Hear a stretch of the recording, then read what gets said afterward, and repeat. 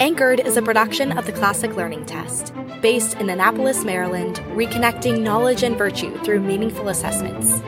Visit us at cltexam.com/get started. Welcome back to the Anchored Podcast, the official podcast of the Classic Learning Test. My name is Soren Schwab, VP of Partnerships here at CLT, and today we are joined by Jonathan Brush. Jonathan is the president and CEO of Unbound, which seeks to equip students for their future through project-based education, Christian leadership development, and hands-on experience in the real world. Jonathan is a homeschool graduate and a homeschool dad of 6, plus 2 foster babies. He worked for 9 years as a director of admissions for a private liberal arts college, and then spent over 10 years working for non-traditional higher education. So he's a perfect guest for Anchored. Jonathan, thanks so much for joining today. Well, thank you so much for having me. I'm looking forward to the conversation and really appreciate what you guys do. And it's really fun to be here. Yeah, excited for this episode. We'll be talking about trends in higher ed, some of the current disruption we're seeing. We're going to talk about project-based learning and other ideas and concepts that maybe to some of our listeners don't seem to traditionally not associated with kind of liberal arts and classical education. So I think it's going to be very, very interesting. Before we dig in, though, we always start the Anchored podcast by talking about our guests' own educational journey. So I already mentioned that you were homeschooled. So talk to us about your childhood, your homeschooling. Where did you grow up? Yeah, so I was homeschooled, and the older I get, the more amazing that seems to me. I still to this day really don't have any idea how my mom found out about homeschooling. I had actually had a foster sister who went to a public school, and she was a good bit older than I was. And my mom said, "We're not doing that." So I was a Protestant boy and the only Protestant kid in a Catholic school in my little town. And but I rode the high school bus. And the high school bus, unbeknownst to me, was kind of rough, and I just thought it was normal. And so there was a big bus clearing brawl one day, and I didn't see fit to mention it. But when I came home, I had made friends with the biggest, ugliest kid in the bus. And he took me to the house, and he told my mom, he said, "Mrs. Brush, don't worry.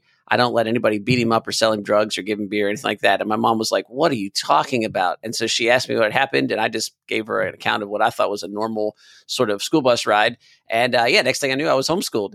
And it was a brand new thing. She had to explain to the superintendent what it was. And that was a kind of a pattern for my life. I was the first homeschool student admitted to the college I attended. And I really didn't know hardly anybody else who was homeschooled until I went to college. And then only knew a handful. And so, to work a little bit in the homeschool world today is just kind of amazing. I can remember begging my parents, don't take us to the grocery store before 2:00 in the afternoon because we don't have to explain this one more time. So it's been a really fun journey. So I was homeschooled. I went to a private college, had a really good experience there, graduated magna cum laude. Like I said, my mom helped write the homeschool admissions guidelines. The second homeschool student we admitted graduated summa cum laude, perfect 4.0. She was also extremely beautiful. So I did the only really intelligent thing I did in college, and I married her as soon as we graduated. And then I became the director of admissions. I became admissions counselor for the college. And then in a year or two, I became the director of admissions, which was a fit of institutional insanity on the part of the college, but was a really good deal for me. And even more so, the president got me confused with my wife. And so for 9 years, I got introduced as having graduated summa cum laude with a perfect GPA. And after the 10th time I corrected him, the VP for administration said, don't bother anymore. So I tell my wife that her GPA in college was well used by the family, even if it wasn't quite worn by her through all those times. And so that was my educational journey in terms of coming from homeschooling, from non-traditional education to more traditional education, and then from there. So. That's incredible. I mean, you really were homeschooled before it became fashionable, so to speak. That's right. Yeah. Was your mom, I mean, was she kind of bootstrapping and now there are so many options for homeschool, for Protestant, for classical, all kinds of, did she just kind of create her own curriculum and Yeah, so I laugh because we got a little bit of everything, right? We started out with Calvert School. I don't know if anybody ever remembers that, but it was a correspondence type school, and we did that for a year or two. And my mom's like, "Oh, I can do this." And so when I kind of had my own kids and we were looking at homeschool stuff, that was the first time I actually entered the official homeschool world. And I was like, "Oh, we did a little classical, we did a little Charlotte Mason." Like I didn't really know the names of those things, but we had done all those, and my mom just kind of put it together. And like I said, I still am somewhat amazed. Pre-internet, this is, I honestly don't know. And I should probably ask her how she, originally heard about it. But yeah, she just forged forward and, all of her family, all of her friends thought she was completely nuts. So we're going to be complete basket cases in terms of our future. And she just stayed the course, and it was a tremendous shift in our family culture, and it has multi-generational impacts with my kids now, and it was really, really remarkable. So you homeschool all of your own kiddos as well? We do, yes. So I have 6 children, and like you said in the intro, at the moment, 2 foster babies, one of which I think is headed for adoption. And so that's been an ongoing thing, and we've homeschooled them the whole way through, and it has been, one of the chief blessings and joys of my life to be able to do that, and for what it has done for our family culture. And I'm not a militant homeschooler in the sense I think that's the only way to do things. But I will tell you that it has been just a tremendous blessing for our family. And I'm grateful to my parents, and I'm grateful to the pioneers, the folks that made it legal, made it possible. And I feel like homeschooling is the one place in maybe the entire Western world where the free market innovation hits education. And it's been so much fun to be in that space professionally and personally, and just constantly benefit from like these new ideas that just pop up, some of which are dumb and some of which are fantastic. And just watching that innovation, including things like classical education, which is innovative in today's world, even though it's ancient. But, kind of watching that be perfected through various things like classical conversations and things like that, and different curriculum. And that's been really, really interesting to watch that progress as a person who was in it as a student, who's in it as a parent, and as a professional. It's been really, really fun. Yeah. So you mentioned you became eventually the director of admissions from the school which you attended. Yeah. Talk to us a little bit. I mean, I think, correct me if I'm wrong, but you were director of admission for about 10 years in the early 2000s. Is that right? That's correct. I think I left the school in 2010. 2010. So from kind of 99 to 2010 is when I was in admissions, and for most of that time as a director. Yeah. I'd love to pick your brain on this a little bit. I mean, what kind of enrollment trends or just trends in higher ed did you notice kind of during those 10 years? And you've been in higher ed ever since. What have you noticed since then? Yeah, so there was 3 major trends that actually prompted the rest of the direction of kind of my life and led me to Unbound. The first of these was, first of all, it was an interesting time to be in education, just like it was an interesting time to be anyplace else. Like I entered education where the educational world from an admissions standpoint had spent 70 years perfecting direct mail marketing. And then it wasn't just like it got disrupted. It was like every year for the first 4 years or 5 years I was in there, it got disrupted every year. I mean, now we need a web page, and now it's the web 2.0, and now there's email marketing, and now there's social, and I was leaving about the time social media was becoming a thing. And so it's just like, everything was turned topsy-turvy, right? I mean, like you used to come in, follow the lead person who was the dean and do what they did because they had done it for their entire career. And now the dean is like hiring people and saying, can you teach us how to do this? Because the students had done it, but the employees hadn't. And so it was just a very interesting time to watch that from a business standpoint really completely change. But from an educational trend standpoint, there were 3 things that just really caught my attention. The first was that when I graduated, having paid for college entirely by myself, I had borrowed $7,000 to earn an undergraduate degree, which was a great deal. I was happy to have borrowed it. I was happy to pay it back and didn't even mind the interest because I thought it was totally worth it. By the time I left the college I worked for, I was watching people borrow $70,000 to $80,000 to $100,000 in 2009, 2008 to get a degree in music because they wanted to be a high school music teacher. And look, I don't have to be fantastic at math to know that those numbers are not going to ultimately work. And so, I was watching just this trend where people thought a college degree was worth whatever cost was put on it. And I didn't see my institution as gouging people. I saw us in this crazy arms race where, we're a Division III athletic organization and we need a D1 looking stadium to be competitive because the market is driving that, and that costs lots of money. And so then we kind of reverse that, but that's okay because the student, the federal student loan picks up every year. And so we can kind of charge more. And there was just this really terrible sort of cycle. And I literally came home and told my wife, I said, I'm making a living asking people to make bad financial decisions. And that's what led me to ultimately leave traditional education. But at the same time, I watched my college, which had been Christian, but not with a really strong statement of faith. After the 2000 presidential elections, everything on campus culture completely changed. I majored in philosophy and religion, had a 4.0 in my major. I had no idea what any of my professors believed.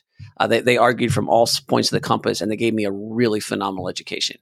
By 2002, I had kids in my office saying, my professor said they will fail me if I espouse anything that looks like traditional Christian beliefs. Same professors. But the culture war had just landed after that 2000 presidential election. And so all of a sudden it became this real battleground, and there was only one right answer. And you couldn't hire people in certain disciplines that didn't have a different opinion. And so I just watched this really significant worldview shift. And then finally, I started to really question whether the education people were paying so much money for and going through such a kind of agenda in terms of ideas for was actually translating to practical knowledge that was helpful. And my conclusion was that in lots of ways it was not. That college was optimized for a workplace that no longer existed. And it was slow to sort of catch the difference. And so all those three things were big changes that I saw during my time. And they ultimately drove me to do what I do now, but also left me with a profound frustration because I felt in the process, college sort of half shifted to some of those market realities. And in the process gave away the things that I really thought colleges should do, which is the really deep academic thinking and richness that I think is essential for any culture. And so it was sort of like, we end up with the worst of both worlds instead of the best of both worlds, was my perspective and my opinion. So, wow. I mean, that's what a time to be in enrollment. It was like, fascinating. So, I mean, fascinating, but also terrifying looking back. Right. I just recently finished the Coddling of the American Mind. Yes. And it talks about a lot of those things. But I think for a lot of folks that are not in education, right? I think a lot of folks still believe, oh yeah, it's just like it used to be, right? Like we always say, there are folks that think the SAT is just like the SAT used to be in the 80s, and because right. it doesn't usually make the news. But what you're describing, I mean, is it is troubling. Did you leave before? I mean, I guess my question for you too. So was this change kind of in the teaching of, right, in the kind of the culture of the professors? Did that then seep down into kind of the way recruitment was done? Did the college then all of a sudden say, well, we got to recruit these kinds of students, or did you leave before? I guess that became more prevalent. Yeah, here's kind of the dirty secret in higher education. There's very few colleges that actually can select their students. There's like I don't know what the number is now, but when I was leaving, I thought there was less than 10% in the country, and I suspect the numbers are much smaller now. So the reality is that colleges love the public to think that they're highly selective, but they're not. They're highly selective only in the case that they want somebody with a pulse and a checkbook. And I don't mean that in some nasty belittling way. I just mean that the market forces are such that, and particularly that's even more the case now, right? As demographics really are creating a vice for colleges that's really difficult to escape. But even when I was there, we would love to move our statistics up to look better in U.S. News and World Report.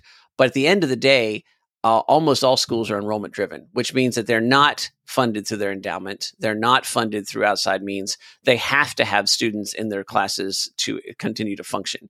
And so consequently, it's not so much that ideology, I think, drives some of those schools that can select their students, but most schools are driven more by just getting people in the door. And so then they get what the culture reflects. And to your point with Jonathan Haidt's book, Coddling of the American Mind, you get people who come in with a set of ideas that they have been taught from the very beginning, and then they get magnified in college. And colleges are most colleges, with notable exceptions, some of which you interviewed in your podcast, most colleges are profoundly uninterested in challenging those ideas. So you're talking about kind of the astronomical cost of higher education, but there's also this kind of perceived minimized value of education and kind of a skepticism now. Like, is college even still worth it? Right? I'm going in debt for what? I'd love for you to tell our audience kind of the founding story of Unbound and I guess what problem that you're trying to solve in the marketplace. Yeah, so it has an interesting story. And to be clear, I didn't start Unbound. So in 2003, there was these three guys, and they were looking at some of the same problems that I was seeing, but they saw them a little earlier. And one of them wanted to be a missionary and realized that if he was going to go to, and it was to a culture that valued degrees, and he realized that if he took the time to earn a degree and spent that money, he would no longer be able to afford to be a missionary. And so he was like, how can I do this differently? And so he found these colleges, and they still exist, that were really geared towards adult learners. And they were kind of colleges that said, we will take a lot of outside credit. So you have to understand, especially at this time, most colleges didn't want to ever take more than 30 credits from outside their own system for all kinds of business reasons, as well as reputation and academic integrity issues. But there were some that said, no, we exist to help adults earn their degrees, and we'll take 120 credits as a degree. Well, you can register in 117. We'll charge you an enrollment fee and basically make sure that all those credits you transfer meet accreditation standards, and then we'll give you a degree that kind of pulls those in from all these different places. So he looked at those and said, hey, between that, things like credit by exam and online courses, you could do college in a whole different way. And so he did, and he did it really fast. He was an actual genius. And so when I say really fast, I mean like he earned an entire degree in like a year, which is not normal, and not what most of our students do, of course. But he earned it for like $1,200 at the time. And so he said, wow. So he wrote a book on how to do it. And then people were like, I read your book and I can't do this. So they started a company that's kind of coached people through this process. And that company existed from 2003 until 2019. And really was kind of on the leading edge of sort of innovation and education in terms of helping people earn degrees in a flexible way that didn't have debt. However, one of the things that happened through that process was that it worked really well for some people and it really didn't work for a lot of people. And so I came into that in 2010 and was working for them and eventually ended up starting their student life department because I said, hey, the students we're attracting are really unique, but they feel really isolated. And if we put them together, cool things will happen. And we did that. And we put them together in live events and some really amazing things happened. And one of the amazing things that happened was those students almost universally succeeded. So in 2019, that company was sold. But the people that bought it weren't interested in the consumer aspect of it, which was the students I was most interested in. So we founded a new company and I ended up running that company, taking over that, owning that. And when we did that, we said, let's build a program that's based on some of this educational innovation that we had before, but let's interject in all of this student life stuff that we've been doing so that we have a combination here of some of this educational flexibility connected to real life skills and some real community. And that has been the Unbound that exists today. And that has been a really fascinating and fun situation. It also is a unique situation. I'm kind of in charge of a young company that's been around since 2003. So, we literally have over 10,000 alumni. And so we have a tried and true educational system, but we kind of have a new thing going on now. And so our students that join now are kind of part of something new while they also attach to something old. And that has been a fun, fascinating journey to put all those things together. And it's a unique heritage. And it's been fun now to go back and say, let's take that innovation, tie it to what we know works from other things, and then add some new things. And the result has been a lot of fun and really successful in terms of the value we can provide students and the kind of culture that we create. Yeah, no, it sounds intriguing. And you mentioned that your students are unique. What is kind of your typical student? What does a typical student look like at Unbound? Yeah, so I tell people I have this really cool program where I go into a room of 20 students and I explain it, and 18 of them say, "I'm not sure that's for me," but 2 of them say, "I can now not do anything else," and that's kind of where I want to be, right? I mean, I'm not looking to recruit every single person, and in fact, I'm also unapologetic about some other things. If you're looking for the highest quality, richest academic experience, you should go to Hillsdale or New St. Andrews or Patrick Henry. And in fact, we would guide you there from our admissions process, right? And those places are excellent. But the students I get are very entrepreneurial. They're very often practical. They're quite intelligent, but not always academically. Sometimes they are, but more in a practical sense. And they're willing to be different. And they're also pretty engaged in the local community. And so what Unbound does is gives you an opportunity to say, hey, whatever you've invested your local community, your church, all those kinds of things, you can stay invested in that. I can give you a degree if you wish and really powerful certifications that come with some significant academic and leadership and practical skills, and we'll bundle those all together. But in the process, I'll also attach you to a group of students who think differently like you.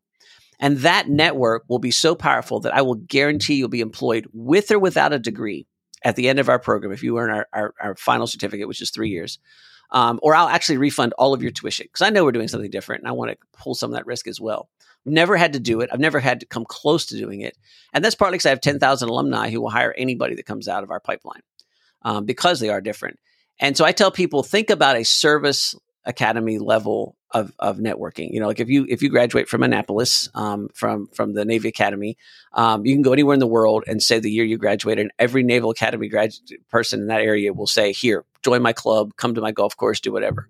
We don't have that kind of volume, but we literally in the situation where my son, who's gone through the program a year or so back with another friend he met through the program, traveled all around the United States backpacking. And for over a month, they left Virginia, went up to the Dakotas, across to Washington, down through California, and back home through Colorado.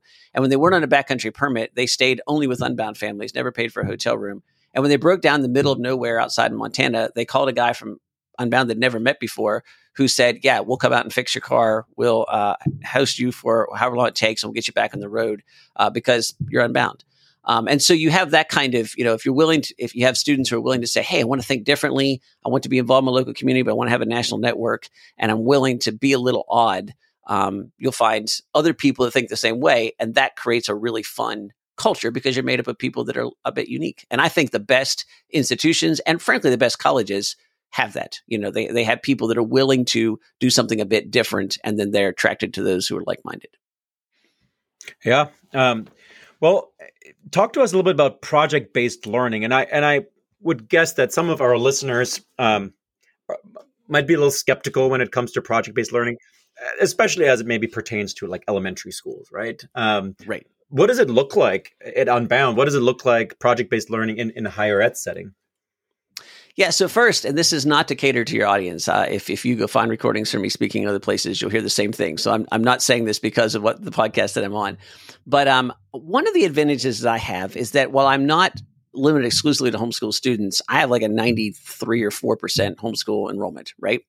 And I tend to I'm able to do some of the things that I do because the students I get already have a classical education.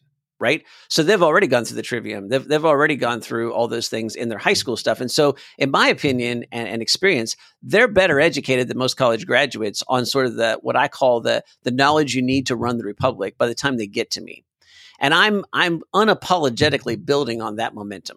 And if you don't come with that, we're going to have to backfill it pretty quickly. But for the most of my students do come with that. Right. So I have a deep respect for.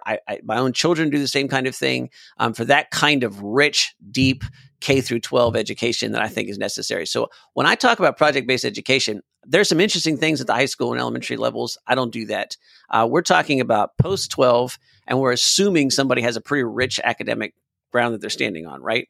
And then they come on and I say, hey, look, when you look at people and say, what did your degree teach you about your job? Most people say it didn't teach me anything about my job. And I don't think that's a bad thing. I think actually most degrees ought not to be catered to jobs. They ought to be catered to the liberal arts kinds of big ideas that are important. But here's the thing. If you got that K through 12, I don't know how many of us need to really double down on that further on. It's a luxury for sure. But and when I say that we should do that, I think everybody should do it. But I don't know that you have to actually have an official education to do that, right? I mean, like I continue to read, certainly continue to learn and all those things. But there are people that say like, get on with the doing part of it, right? And so project-based education for us means that the heart of our program is actually around that. And we say, look, you're going to take these courses, you're going to learn these skills, but you're not going to really know them unless you apply them. So our first year students with us have to take an idea from an idea to reality. And it has to be an idea that's challenging for that student, and they have to kind of figure it out. And look, if you have people that can take an idea from an idea to reality, you have people that are well equipped to do well in life, right? Then second year students have to take somebody else's idea from an idea to reality, because we're not going to all be entrepreneurs, nor should we be, right? And even entrepreneurs should work for somebody else at some point. And then third year students have to have a team, a group of people take an idea from an idea to reality. And those ideas have to be big enough that they're going to dominate most of your year. And now we're constantly challenging our students saying, what is your classes teaching you? What is your academics teaching you that relates to what you're learning in some of our practical skills courses, which is related to what you're actually doing for real and this real life stuff that you're doing. And so sometimes the example I use is that, it's not a case study, it's a reality. If you want to learn about business, start a business or go to work for somebody. If you want to learn about, if you want to be a musician, certainly study music, but get on some stages, release an album. And so we have that kind of sort of take your theory and make it reality as quickly as possible aspect to the program. That's a lot of fun. And again, unapologetically not for everybody, but for those who it's for, it gives a set of power tools to ideas and abilities that can really launch students in a pretty fun and fantastic way.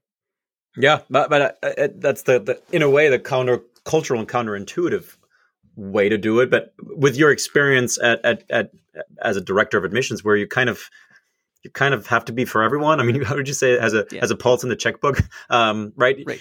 I'm a Hillsdale College graduate, and Hillsdale is unapologetically who they are, and they always say we want to attract the right kind of students, and we want the wrong kind of students to run away as far as they can. Right? We're not for everyone, and so that's beautiful.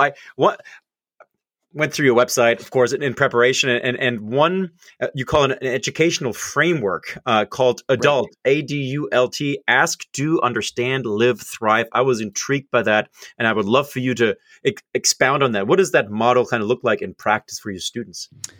Yeah, so I think that any kind, and this is my kind of classical, and I graduated with honors from college. I care about academics, right? And so I wanted to make sure that we had something that cohesively held us together, and we said, let's make sure that whatever we're doing makes sense and is oriented correctly. And so let's look at some things that I think are necessary, at least right now, but are tied to universals. So we teach students all the time, look, we're trying to teach you principles. Things are true no matter what. But we're trying to give you perspective on those. And so the innovation is on the perspective, not the principle, right? So we're trying to teach you new truths. We're trying to teach you old truths in a new way. And so when we say ask, do, understand, live, thrive, we say ask is this reality that we live in a questions-based paradigm, not an answers-based paradigm anymore. When I went to college, went to high school, if I wanted to learn something new, I had to drive to the library, pull the card catalog, find the book, read about it, memorize it, or take notes about it, because I would have to go back and repeat the process later. That's an answers-based paradigm, where the more answers that are in your head, the more advantage you have to the organizations you work for. We're in a questions-based paradigm now, where not only can you get answers immediately, AI is now generating answers that aren't even true immediately.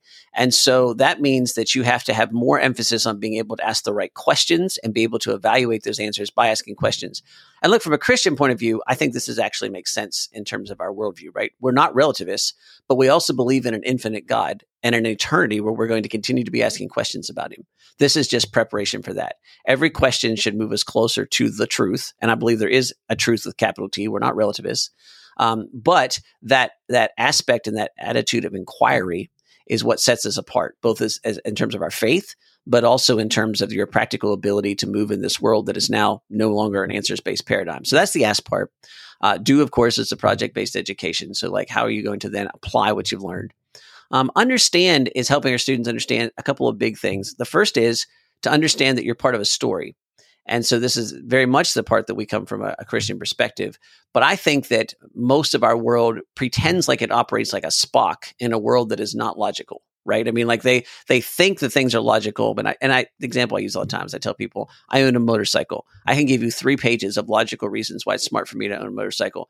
All of those came after I decided I want a motorcycle, right? I like the story of having a motorcycle, and then I generated the 2 pages of ideas to convince my wife that it was a good idea for me to get a motorcycle. And she already knew that was all complete garbage.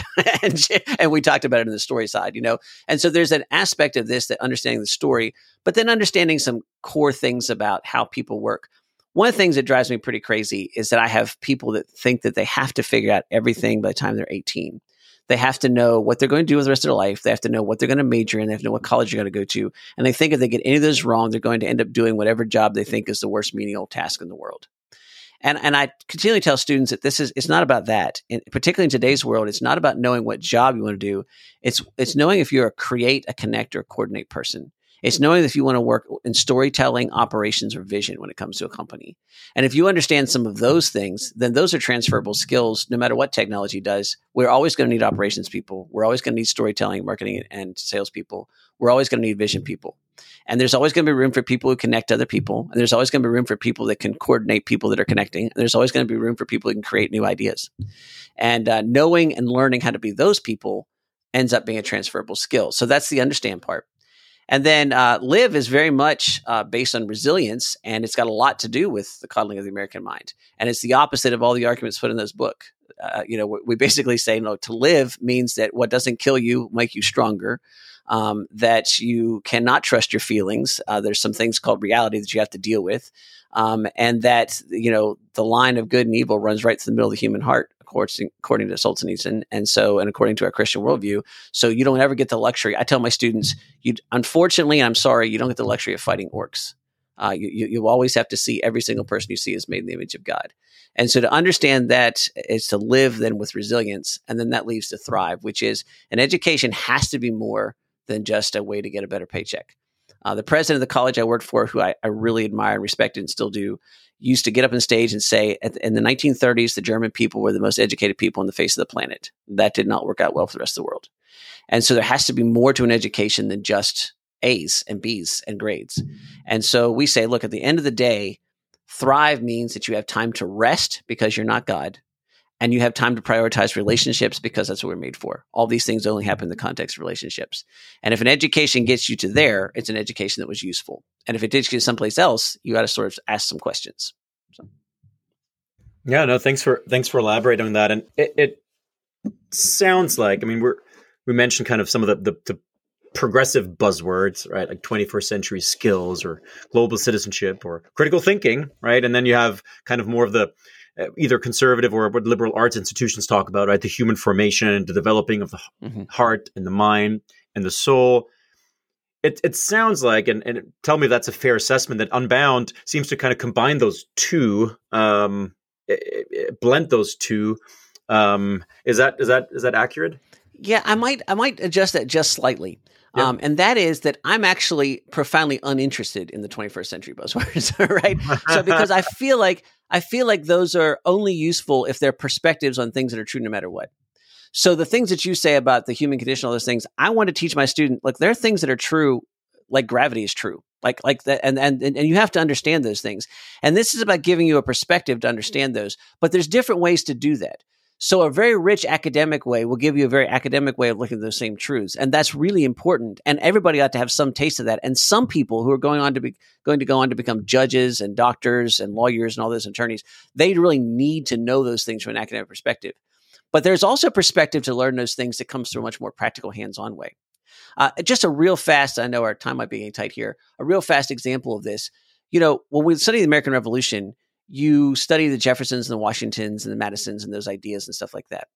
However, you know, part of the United States becoming a world power had to do with her naval power.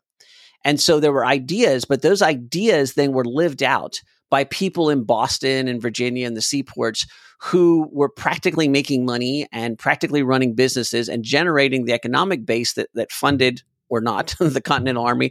But also think about the incredible knowledge it took to build the kind of ships that were the highest technological marvels of their age to sail the seas and do it in a way that bested a power that was their bread and butter. The British Navy was the most important in the world, right?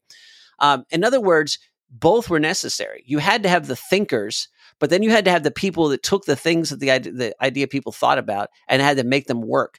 And those people were brilliant in their own right. I mean, like what it took to build a ship in that time period and rig it and sail it and do the math and trigonometry required to navigate it and sail it across the world and come back and figure out all those things and do it profitably. Those things were all tremendous amounts of knowledge and skill and ability. And those things we still need the people that are generating the ideas, that are in the think tanks and writing the books and teaching the courses. And those people are absolutely essential. But you also need people who take those ideas and actually make them work. And Unbound is very firmly in that camp. We're very much the shipbuilders, if you will, in the sense that we're taking those good ideas and we're saying these things are important. We're not in opposition to them. We're actually taking them to their practical conclusion and we're putting them in action. So that would be my kind of slight adjustment to your statement there. Yeah. Well taken. Yeah, no, that's a good point. Well, before we get to our last question that we always ask on the Anchored podcast, if our audience wants to learn more about Unbound, your program, website, what's the best way to connect?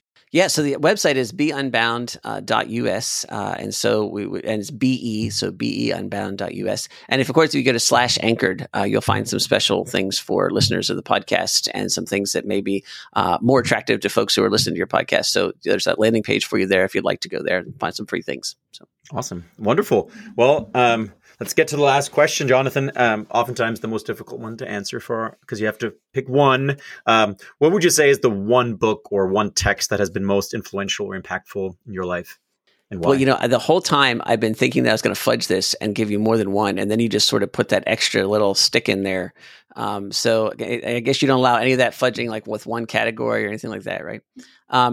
This is really difficult for me. I read about 75 to 100 books a year as a personal goal, and also it's just for fun. I mean, I do it because I love to read, and so it's hard for me to come back to one. So I actually went through I keep a reading list, and I went through my reading list, and I was trying to find the book that I read most often. And so there's two categories, fiction and nonfiction. And so if I have to go to one, I probably read Mere Christianity more than any other one nonfiction book. And so that's my book. So that's my fulfilling your request. But I said in Understand, we talk about story. And so I'll add with something that's a little, because Mere Christianity is a very classical anchored type of response, right? And yet Unbound's a little not different in the sense, but we take a little different angle on things. So I just would leave your readers or your listeners with this interesting idea. There's an author named Louis L'Amour, and he wrote Westerns, and they are not classical literature. They are popular paperback literature, right? And my grandfather and father loved them. And so I grew up literally in a house with paper bags full of these books, okay, grocery bags. And I read them constantly. And at one point in college, I was confronted as an RA with a bunch of very large, drunk football players. And for reference, I was a cross-country runner, which means I wasn't big. And it never occurred to me to let them do what they want to do, which is against the rules. But my very large football player RA buddy skipped out of me because he didn't want to get hurt, so he would be able to play the next week. And I just totally thought that didn't make any sense. Like the world didn't work that way. And it took me years to realize that the reason that I thought that and sort of kept my suicidal stand was because of the stories that I read. And so I would just leave that Mere Christianity certainly is a book I've read most often, but I read a lot of fiction, and I am continually reminded of how those stories end up being driving factors in the way we live our lives in ways we don't even expect. So that's my way of answering, but also cheating a little. So I hope you don't mind. Sorry. That's okay. Not at all. And I'm actually, as you're talking, I'm thinking about my childhood and my father. There's a German author. His name is Karl May, and he wrote these many, many, many books about this character named Winnetou. And it's a typical like cowboy versus Indian, but then becoming friend story. And the paperbacks were everywhere, and he would read them all the time, and I would read them all the time. And I haven't read them in so long, but I think I'm going to pick them up now again. There's a lot of nostalgia there. So no, I really appreciate your. And I suspect it drives some of your thinking in ways that you don't even think. 100%. At least that's what I found, that you don't back down in front of bullies. And it wasn't that my parents had explicitly stated that, but I'd read 80 books that said that that's the way people act. And that there was a happy ending to that story. I did not get my head beat in. So we were able to come to a negotiated truce. So. Wonderful. Well, this has been absolutely delightful. Again, we're here with Jonathan Brush, President and CEO of Unbound. Go check them out. Jonathan, thank you so much for being on today. Thank you so much for having me. It was a pleasure and an honor. Thanks for listening to this episode of Anchored. If you enjoyed it, please be sure to leave a rating or review on your podcast platform of choice. And remember to subscribe and share with your friends and colleagues.